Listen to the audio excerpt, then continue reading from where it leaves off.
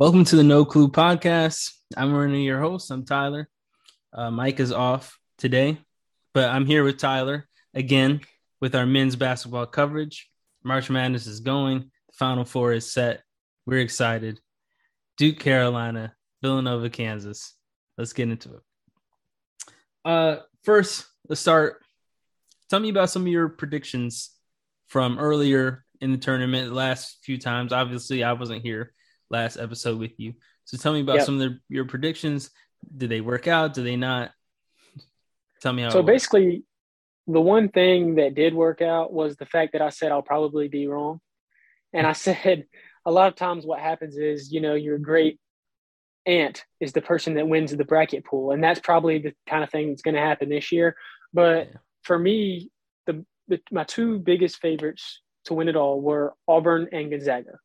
Mm-hmm. So two big misses there. Neither one of them made the Elite Eight. Right. I did mention that Carolina had a path. I said I like their matchup against Baylor. If they could get past Baylor, they'd have a good path. Duke, that was definitely a miss on me, and that's probably because I don't like Duke. But they have a little bias there. It's okay. the most talented team in the nation. Mm-hmm. If not the most, then definitely top 2 or 3. And Coach K's final year is just adds another piece to that puzzle. So I think I definitely picked Gonzaga out of that region, but I also mentioned UConn, who got upset game 1 against Teddy Allen and New Mexico State. So the North Carolina's region with Baylor worked out how I thought it would. I thought Purdue losing to St. Peter's was just a complete shock. Yeah, for everybody. That's inexcusable. That really is. I mean, you had a week to prepare for St. Peter's. Kentucky lost to them opening round. That stuff happens. It's still embarrassing, but it happens. But for Purdue to lose after a week of preparation in the Sweet 16 against St. Peter's, I don't want to take anything away from what St. Peter's did. I mean, they showed up and they earned it. But for Matt Painter and Purdue to lose that game is inexcusable. So they would have played North Carolina to go to the Final Four, and they very well may have been in the Final Four. So that's kind of how my predictions went. Not the best. My brackets, I have one that's doing good, but mostly not great. I don't think anybody's. There can't be any left. There's no way. Right? No. That ended in the first round. The second day of the first round. St. Peter's probably. So, yeah. Okay. What about the other side, the Kansas Villanova? Are you shocked at all? So Villanova did exactly what Villanova does. They just grinded out, winning basketball, really. Team basketball, winning basketball. So I'm not surprised that Villanova's there. I'm not going to say that I picked them to go to the Final Four because they're not the most talented team. But they have adequate talent, and they have a great coach and a great program, and that's what happens when you have great coaches and great programs.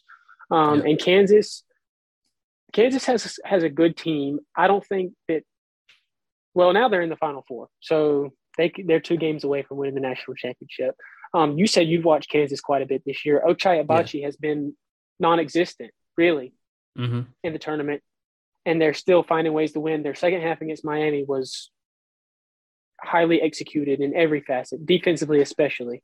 Yep, and he's taken a huge setback as far as scoring. Yeah. I mean, he's been, and they've found a way to still win. So that's encouraging for Kansas fans for sure.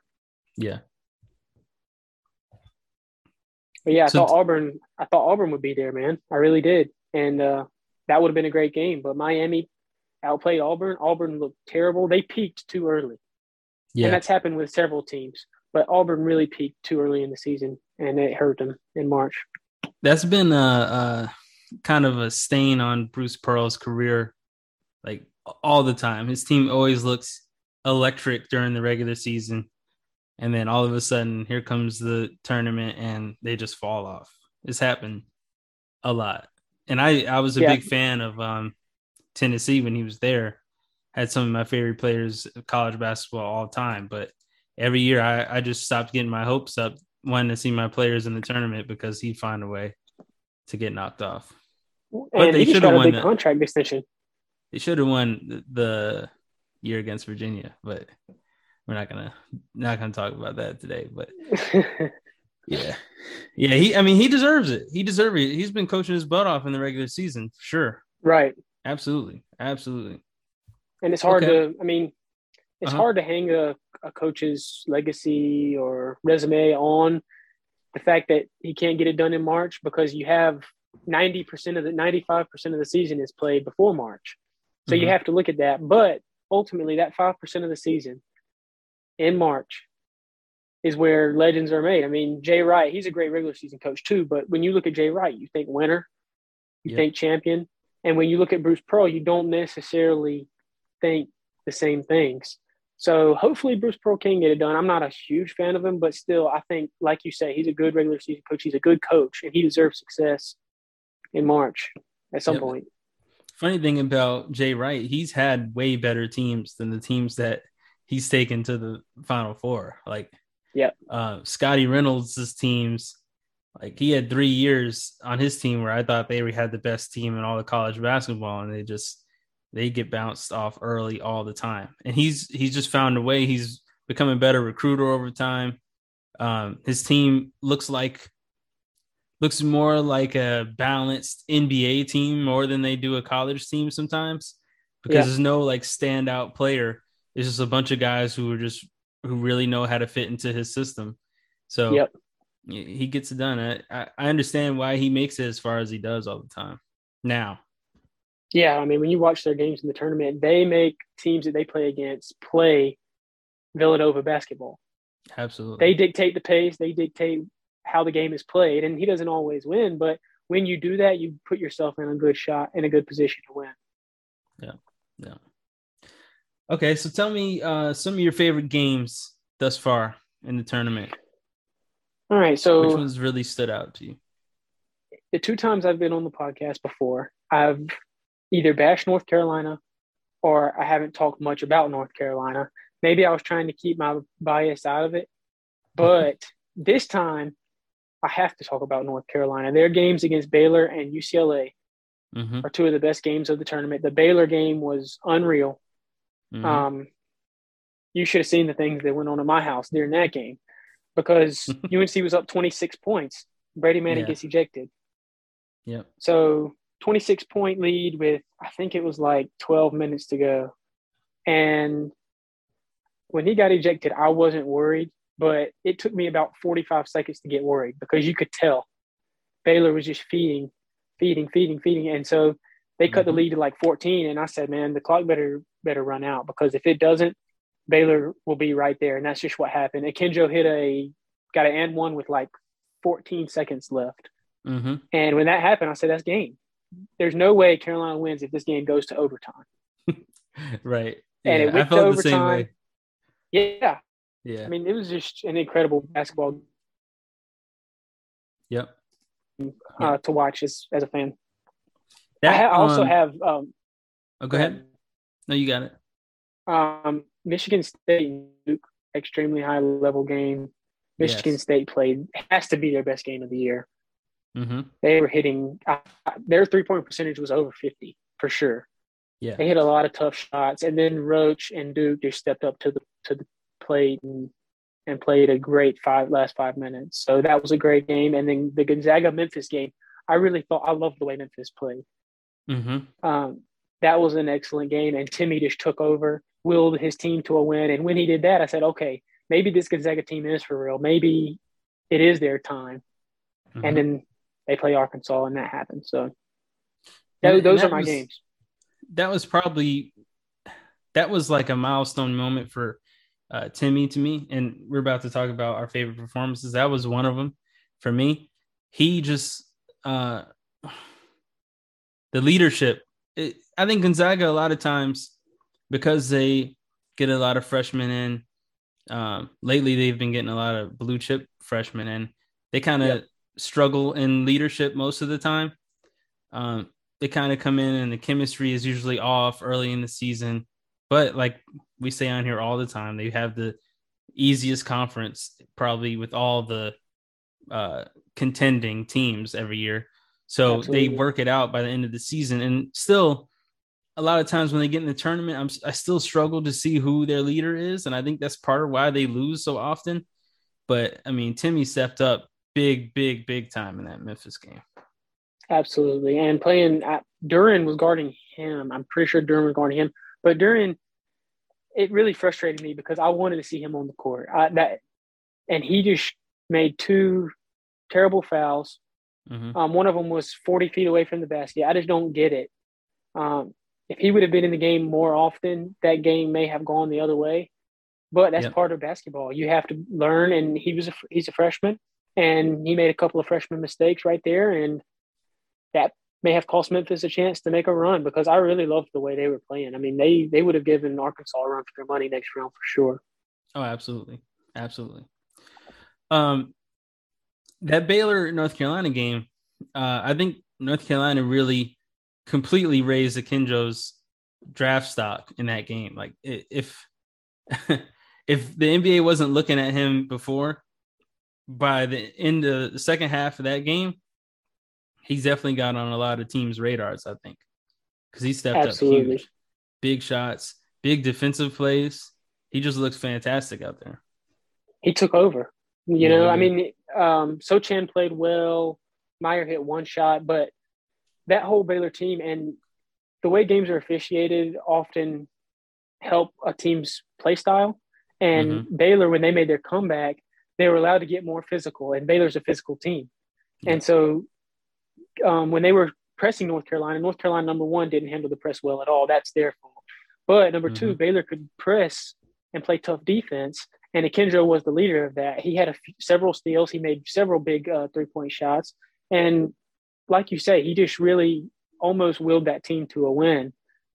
Thankfully, he didn't for me, but because that would have been one of the worst losses for Carolina's program. I mean, to see Brady Manick go out like that would have been tough for sure. Yeah.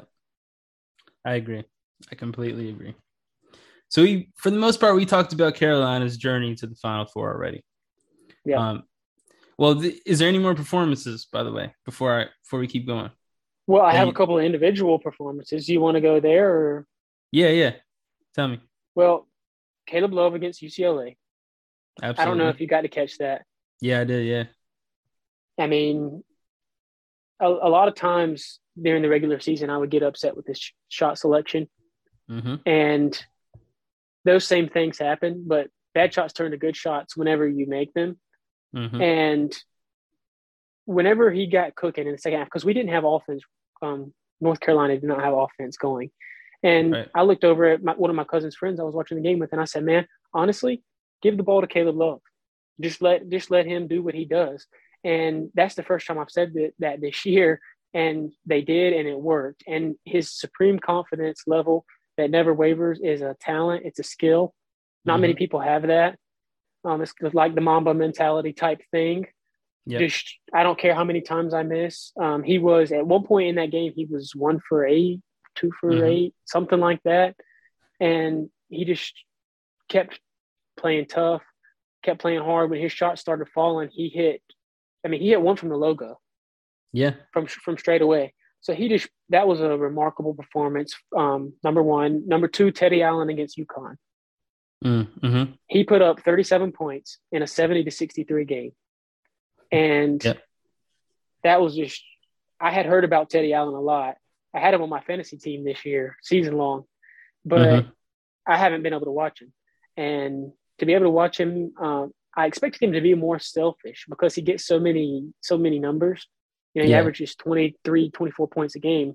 And in that game, at least, he wasn't selfish. He passed off to his teammates because he was getting double teamed a lot and still got 37 points. Just a remarkable performance there from him for sure. Yep. And you from New Mexico State, by the way, so people know, right? Yeah. Yeah. And so individual-wise, that's probably the two that stand out. Cam McGusty played excellent against Kansas in the first half, but the second half was terrible. And Arthur Kaluma from Creighton, I really enjoy watching his game. He put up 24 and 12 against Kansas in the Sweet 16 game. I know that must have been round of 32. Yes, round of 32 game. He put up 24 and 12 after they lost Ryan Kalkbrenner, who's been a great player this season. He tore his ACL in round one. Mm-hmm. Kaluma stepped up, hit so many big shots. He was great in that game. And I actually tweeted out, I said, Arthur Kaluma may have turned himself into a one and done in one because his athleticism's off the charts. He's 6'9". He's got a great shot. He made 3 or 4 3. Mm-hmm. He put himself on the radar with that game. Look for him next year at Creighton. Cool. Okay. So we kind of talked about North Carolina's path to the Final Four already. So let's dig into the other side. Let's dig into Villanova. And we talked about Duke a lot too, pretty much. Villanova, a little bit. But what do you think is the reason they're where they are? How do you think they got to the Final Four overall? Well, by watching Villanova play, the most simple answer to that is Jermaine Samuels. Mm-hmm. He's been outstanding. Absolutely. And losing because Colin Gillespie, Colin Gillespie is a coach on the floor. He's an extension of the coach. He's a great player to have out there, and he's a great player. But and Wright always has one of those. Yes. At the tournament, though, you can't give Gillespie a ton of credit for Villanova's success, in my opinion, unless you want to talk about intangibles, because he hasn't played great, really. Right. So that's maybe encouraging for Villanova fans heading into the weekend is that Gillespie has not played well. But the one Villanova is Justin Moore, who has been a leader all season for them for his ACL, for his Achilles, and the Elite Eight game, and will be out for the rest of the season. So they're a thin team, just like North Carolina. They play 6 guys, so you're going to need someone.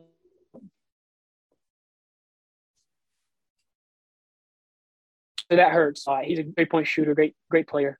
Jermaine Samuels is going to have to step up. I think Caleb Daniels is the guy to look for because they'll let Gillespie bring the ball up. Him and Moore kind of switched off a little bit, but Daniels is going to have to shoulder some of that scoring load. Justin Moore averaged 12, 13 points a game this season. So playing a team like Kansas, they're going to need Kansas to not have their best game, and they're going to need to dictate the pace of play like they always do and dictate the style. And if they do, they have a chance. But I am concerned about Villanova this weekend. Without Moore, mainly? Yeah. Yes, exactly. Only because they don't have Moore. Yeah. That's a huge loss. So Kansas, and we talked about them a lot before the tournament started. And I think you guys mentioned them a little bit in the last podcast. So we talk about their versatility a lot. They're kind of stacked when it comes to athleticism. Yeah. Would you say that's how they got to the Final Four mainly? Like, what do you think is their key to success throughout their the key tournament? To success has been Remy Martin off the bench.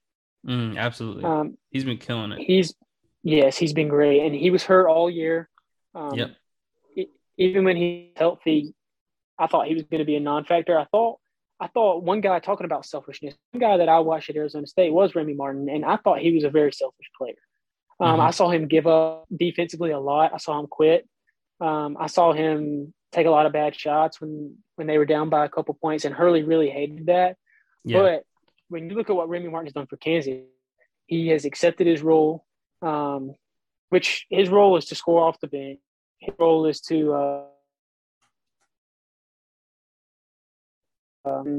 every tournament game. So he's been great. That's been their number one key because, like we about, Abaji has been off. So he's been great. Yeah. Yep. And he's been, every time they put him in front of a less experienced guard, he's exposed them pretty much every time.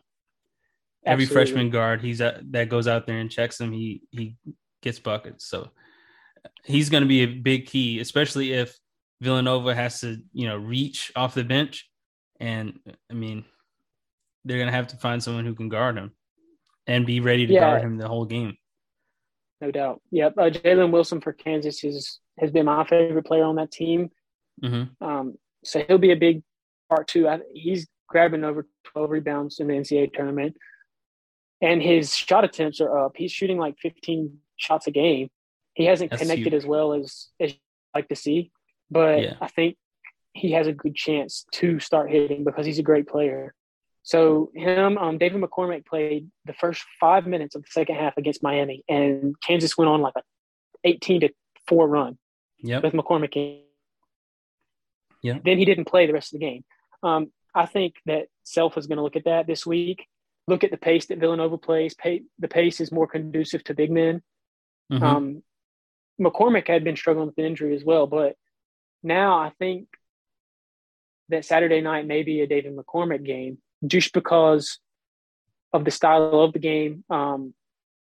He's going to be a really big factor because Lightfoot off the bench is a fine. He's adequate, but going up against Samuels and Dixon is a solid player for Villanova. Going up against those two, McCormick is going to be very important.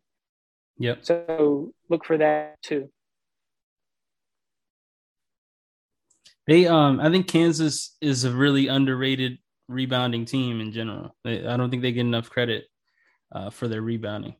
Brown is a great rebounding guard. Yeah. Yep. Okay. So let's get to it, man. What do you think about Duke Carolina? Who you got? Obviously we know who you want. Yeah. But who do you have? Actually, no. Scratch all that. Let's save them for last because we have more to talk about there. All right. Villanova, Kansas, who do you have? We talked about what it's going to take for each team to win. Who do you think is going to take it? Yep, I've got Kansas.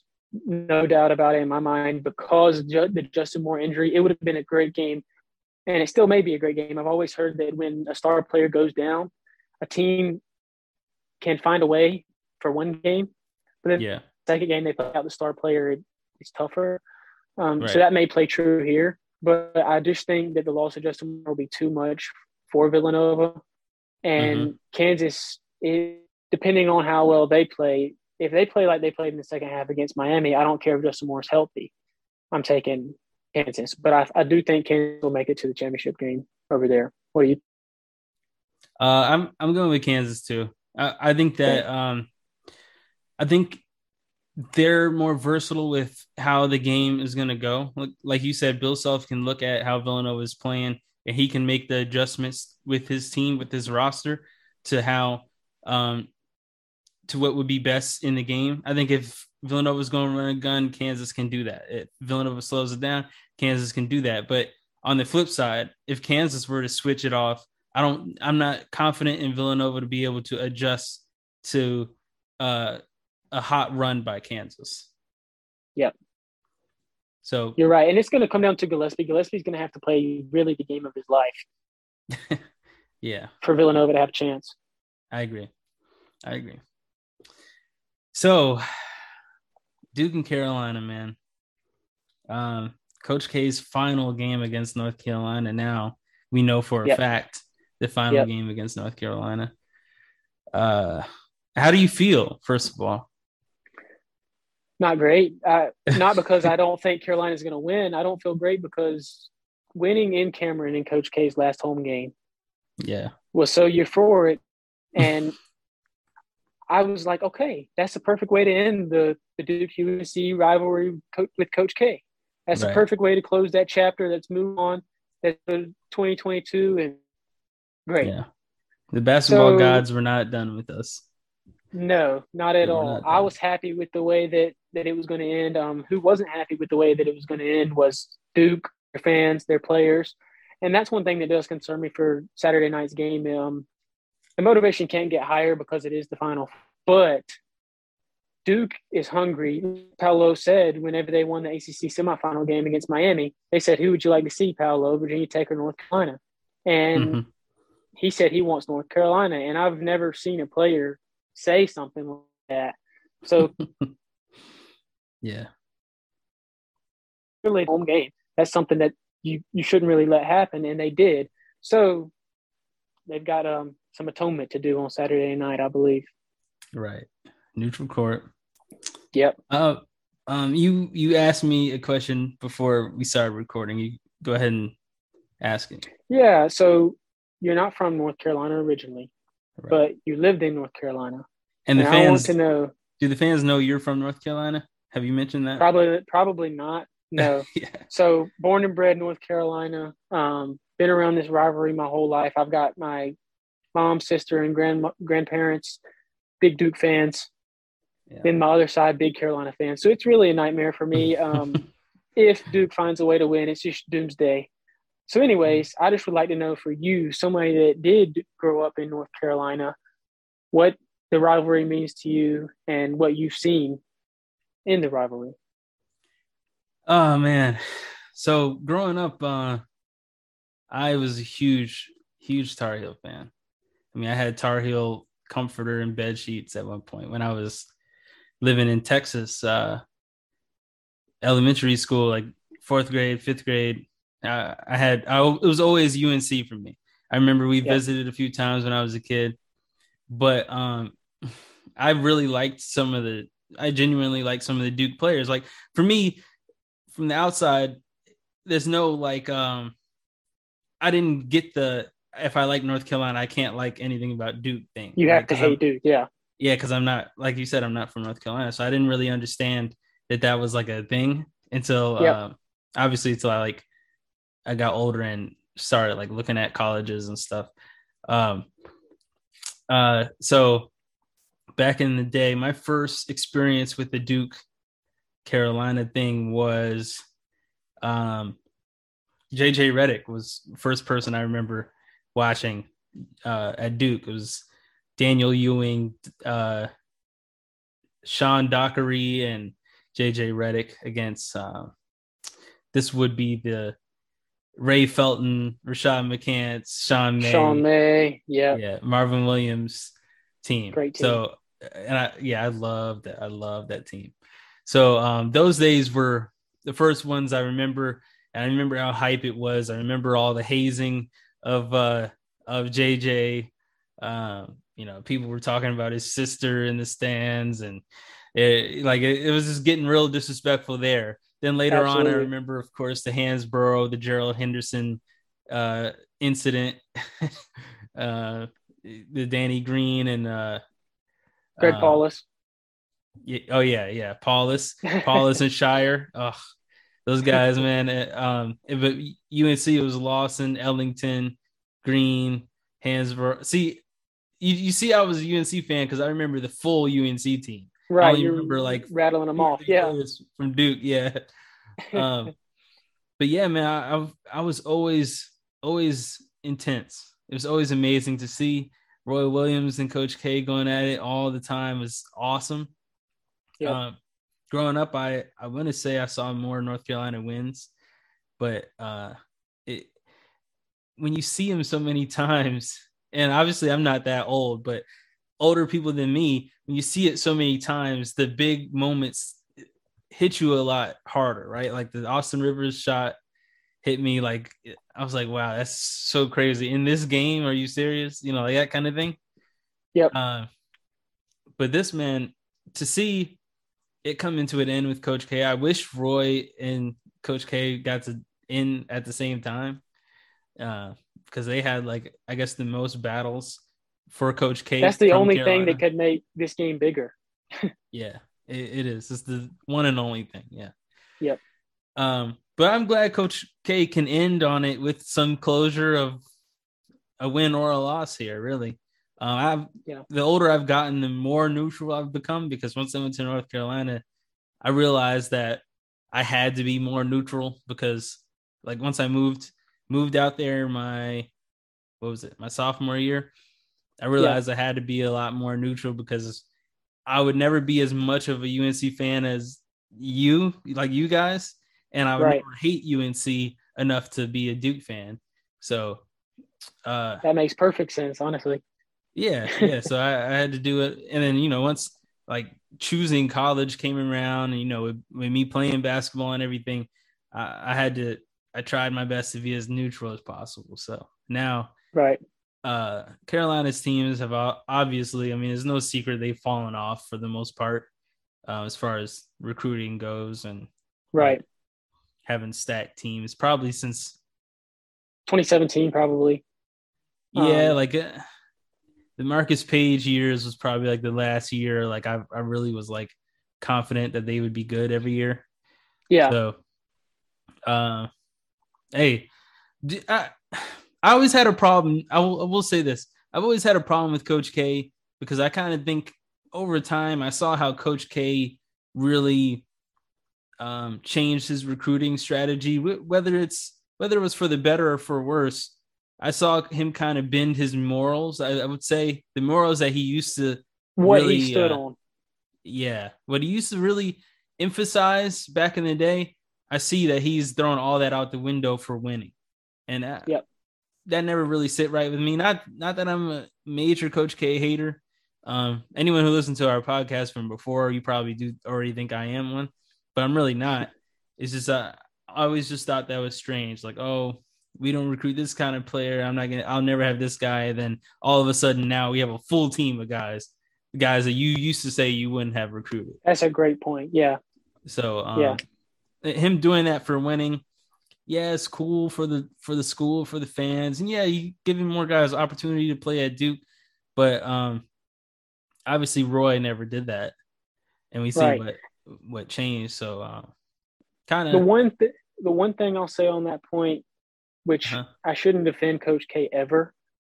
yeah. Roy said, "Hey, I tried." He said, "I tried to get the 5-star guys, the top 5 recruits." But Roy would have never gone to the extent that Coach K and Kentucky have gone to. Yeah. He would have never gone that far. But he did try to get top 5 recruits, number 1 players in the nation, and he had trouble with that. Now, if you want to get into the reasons of why he had trouble, we could, but none of that is proven.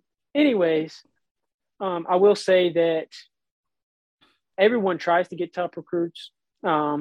If you're a great enough program, in the spotlight enough, coach Team USA basketball, then you have more success getting top tier recruits than others. For sure. So I just want to know who you're pulling for on Saturday night because you haven't made it clear. I'm pulling for North Carolina because they're the underdog in this, and because I do kind of want Coach K to go out on the sour note. I'm not gonna lie, I do. Yep. I want him to go out on the loss to North Carolina. I want him to think about that. I want him to pull a Tom Brady, be like, actually, I do need to come back because I got more to do. But no, I'm pulling for North Carolina. I think North Carolina is hungry. I think they're fiery. I think Duke is spoiled. I think the team is spoiled. I mean, they've won some good games, and some of the games I think they've won, I think the other team lost more than Duke won. Yeah. So I do think they're coming in a little bit spoiled. And I think North Carolina just wants to win, man. I see all those guys. I see no hangups. They're humble. They just want to go out there and play their hardest, and I like that. I'm always for that. You know me. You know the kind of player I was. I leave it out on the floor. If you want to prove something, go prove it. I'm always down for that. So I'm taking Carolina. Yeah. Well, I have to say that if an Austin Rivers type moment happens on Saturday, oh man, that would be insane. Yeah, you may not hear from me for a while if that happens. So hopefully we can avoid that. The world would probably stop turning if that happens. It really would, and especially in Central North Carolina, the world would. We would have to definitely take a few days to recover from that. Maybe shut down all businesses on Monday. For sure. Chapel Hill is closed after that. Yeah. Yeah. So hopefully we can avoid that. But as far as the game goes, I mean, I do agree with what you said. You made some great points. I mean, and hopefully you're right. Hopefully North Carolina is the hungrier team because oftentimes that's who wins. I think the number one thing to watch for, North Carolina found success in Cameron by putting Brady Manick on Paolo. And more or less, they wanted to make him a jump shooter, and he's actually shot extremely well in the NCAA tournament. So if that continues, North Carolina's in trouble. I don't buy his jump shot. He's a 30% shooter from 3 this year. And in the tournament, he's shooting 50%. So if you think Saturday night he will regress to the mean, then that is good for North Carolina. But the thing to watch for is, what is North Carolina's approach? Do they want to slow down or stop Paolo? Or do they say, okay, Paolo, you do your thing. You get 25 points. That's fine.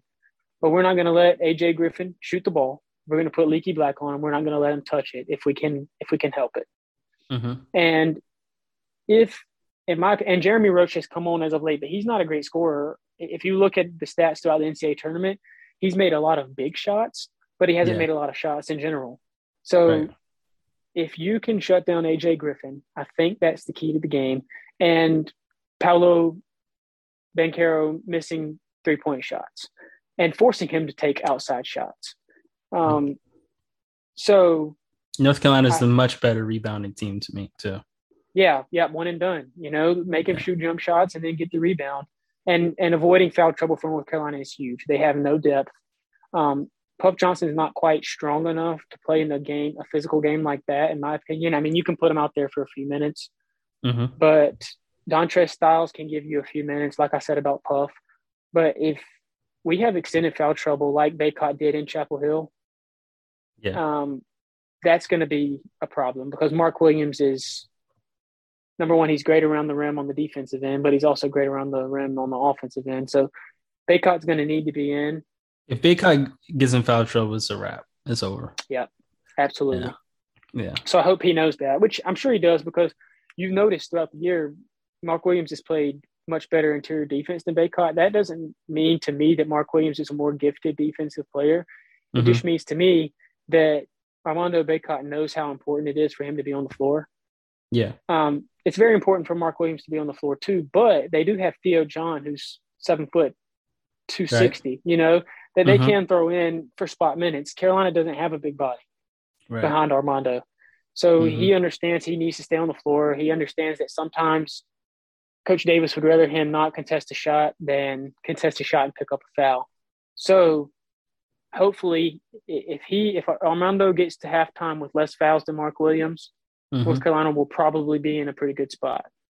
Yeah, I agree. I also want to commend Hubert Davis's progression throughout this year because, I mean, I think it was pretty widely accepted that he started the year off rough. That I think it was looking ugly for him as a coach. Not that obviously it is his first year, right? It is his first year, but you're right. Yeah. Everyone was skeptical. Yeah. Obviously, they weren't thinking his job in any jeopardy or anything like that. I just think they thought, all right, it's going to look ugly for the next few years. It's a transition time. We just chalked this up for a botched year. It's just he's just learning on the job. Yep. But we see that as much more than that. I think he trusts his staff a lot more because the staff is the same as it was as Roy. I still see Sean May over there. I see a lot of the guys who Brad Frederick, Eric Hoots, Yep, who've been there for a long time. He sent me a letter, by the way, when I was in middle school. Who, Hoots? Yeah.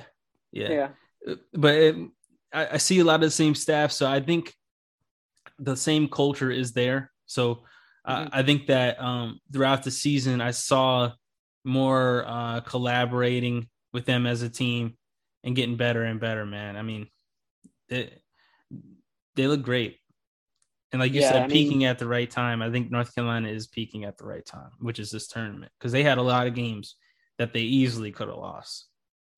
Yeah, I mean, I always thought they were an NCAA tournament team, but I'm not going to say I thought they were going to make the Final Four because when you watch them play, I mean, it was tough at times, and they found their core five. I think Dawson Garcia leaving, it was for a family matter, and I hope that gets situated. But I think Dawson Garcia leaving actually may have depth-wise it hurt North Carolina, but having Brady Manick on the floor for 40 minutes, which he would have never been on the floor that much. He was going to play 25 to 30 minutes. Having him on the floor for 40 minutes changed North Carolina's season, and moving R.J. Davis to point guard and letting Caleb Love play off the ball changed their season as well. It did. Those are two big things. Absolutely. Real quick, we didn't get to mention this much, but so you're picking North Carolina, by the way, right? Yeah.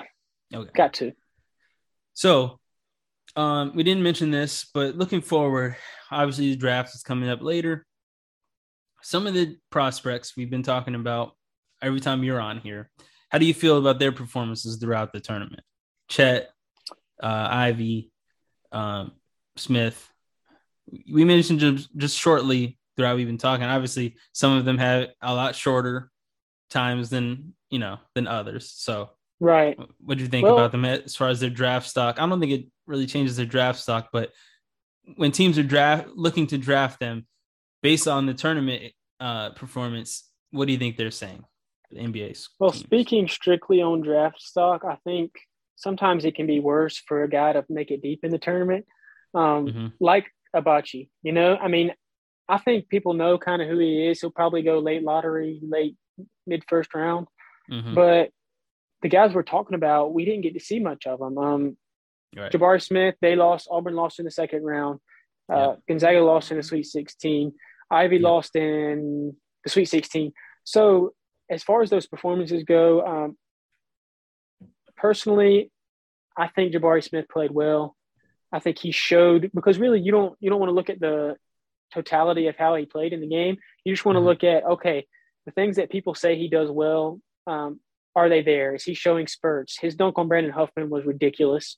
Mm-hmm. Um, so Jabari Smith played well. I think he did not hurt himself at all in the Right. NCAA tournament as far as draft stock goes. Uh, Ivy, I mean, I think really it was more game plan botched than anything. Mm-hmm. Um, he didn't help himself, but Purdue just against St. Peter's, they knew that they were small. Their biggest guy is like 6'8". Yep. Okay. And you've got Zach Edey at 7'2". So like we mentioned before, Ivy didn't have space Mm-hmm. to do what he's capable of. So really I put the loss on Matt Painter and Zach Edey more than anything. So I wish we would have gotten to see more of Ivy. I wish we would have gotten to see him with more space to Yeah. operate. And then with Chet, I mean, I may be wrong, and I know I agree with what you said last time we were on about how Chet can be such a mismatch on the offensive end, even though he's right now, and Mm-hmm. defensively he can be a liability at times. But Yeah. man, I was when I watched him play the last game of the regular season. I think it was against San Francisco. He played outstanding. I was like, this guy's the number one pick far and away. In the tournament, Mm-hmm. you didn't see that. He got in Right. foul trouble, seemed overwhelmed. Long term, I don't think it means anything, Mm-hmm. but I wish we could have seen more from him in the tournament for sure. I mean, he didn't really shoot from outside much. He didn't his mark on the game as much as I thought that he would. Right. Right. He's someone that I really wouldn't mind him staying one more year. I really wouldn't. I mean, I think if he Yeah. stayed another year, I think he'd be able to mature, get a full year of college conditioning, college, getting his body right with the college equipment, college trainers, obviously, and a full year of just maturing, playing with other really high level basketball players. Yep. Um, but obviously, he's not. Everybody wants to go get that money, of course. And Right. I get that. But I think he's someone that may be a project if he does go to the league. That's the way I'm leaning right now, to be honest with you. So, and then Paolo, the only guy that has played that is still playing, Yeah. um, he's if you buy the jump shot, if you buy that, it's hard to argue with what he's done in the NCAA tournament. I mean, he's really performed well. I Mm-hmm. think he needs to improve on his ball handling. He needs to get a few more moves. He needs to get stronger because he's so strong at age 18. He's so strong, and he's playing against, for the most part, young men. But when you go to the league, um, he relies on bully ball sometimes in college, and he should. I Right. mean, he's a big kid, He's but a mismatch for sure. he's going to have to find other ways to score in the NBA, and he has so far in the NCAA tournament. Whether you buy it or not, if he can do Mm-hmm. that in the league, he'll have success immediately. If not, it may take him a little while. Everybody has a learning curve, or a lot of people do have a learning curve. Yeah. When they get to the league. Yeah. And it also depends on, situations he goes to. He may not go to a team that needs him right away because of obviously the draft pick trades in the NBA have been nuts. So he may Yeah, not go to a team where he gets 20 shots a game right away. But then again, he may. So it's it's two different situations. Like we see Cade Cade went to Detroit, where now he's playing point. He has the ball in his hands more than anyone else on the team. There's a lot of room for him to make errors and him bounce back from them. He doesn't really have anything to penalize him for because the team is not looking to win. They're not contending. So you get in that kind of situation. Then you get in a situation where kind of like on the Warriors where, all right, Kuminga's coming off the bench. He gets maybe 8 minutes a game here and there, more now so than he did when he first started. But some games he wouldn't play at all. And when he did get out there, Right. he had a chance to make 3 shots and then see how he looks. Okay, he didn't make the 3 shots. Let's get him out of there. Let's move on. Yep. So I doubt if Banchero goes to a situation like that, but he might. He might, because Yeah. I think if a team like Detroit had gotten Kuminga would be starting. So Absolutely. yeah, so And we never know. you can develop from both ways. You You can. can develop great, but I do tend to think that being thrown into the fire in the NBA is invaluable. I mean, as long as guys are being coached up Mm-hmm. the right way, a situation like Cunningham for his personal development, I think is going to be really good for him long term. Yeah, I agree. I So agree. Yep. Yeah, I mean, even look at guys like Poole, Jordan Poole, who exactly, was not like a really, really, really high pick, but he was a good draft pick. They sat him on the bench first year for the most part, got in here and there. Now he's starting and had 38 last night. I mean, so I it's did not see that coming, man. I really didn't. I was a big fan of Poole.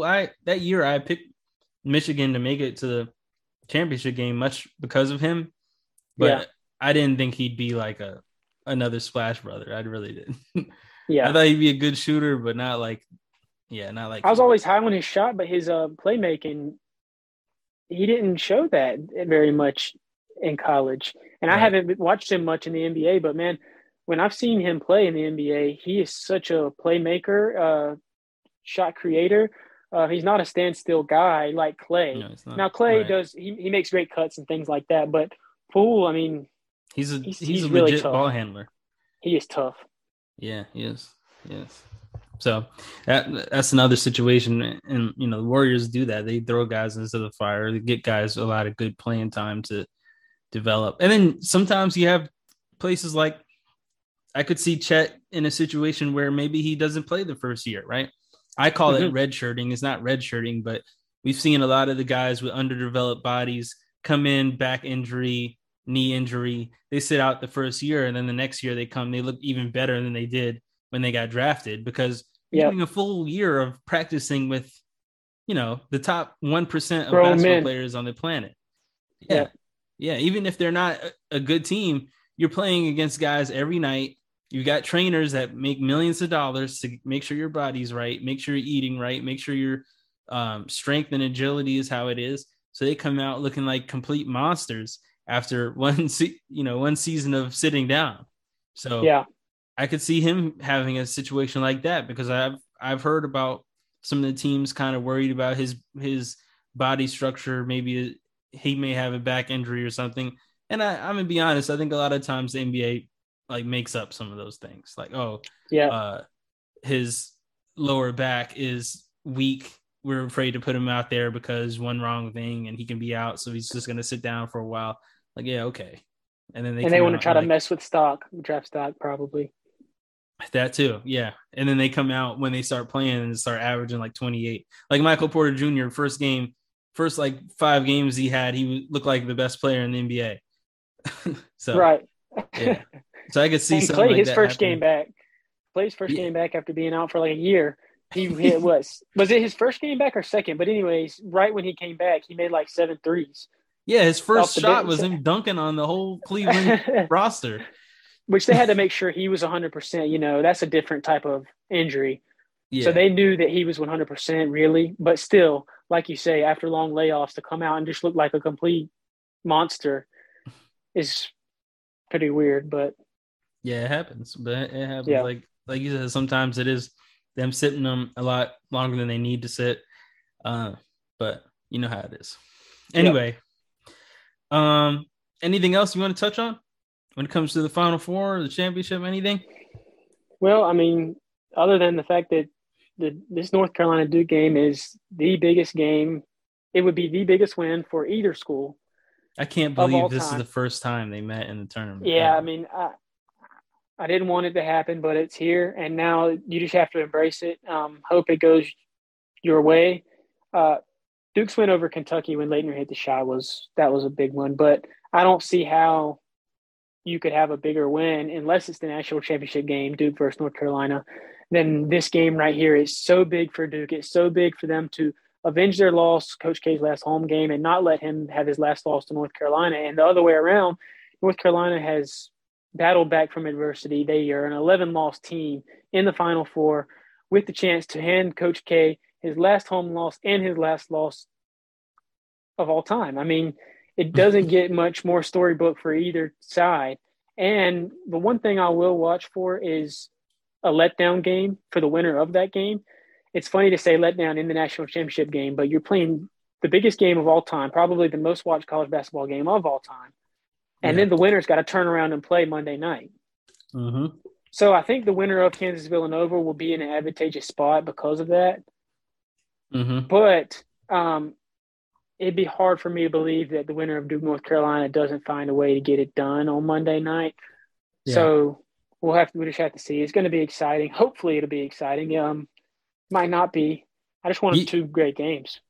you're completely right about the letdown game because there's been a lot of times where the Final Four game is so exciting, it's so major, and then the championship game comes and it's like, uh, yeah, this is cool, but like it really doesn't even stack up against the Final Four game, like one of the Yep. meetings in the Final Four game. I think the Duke, the year Duke in Wisconsin, was it Duke?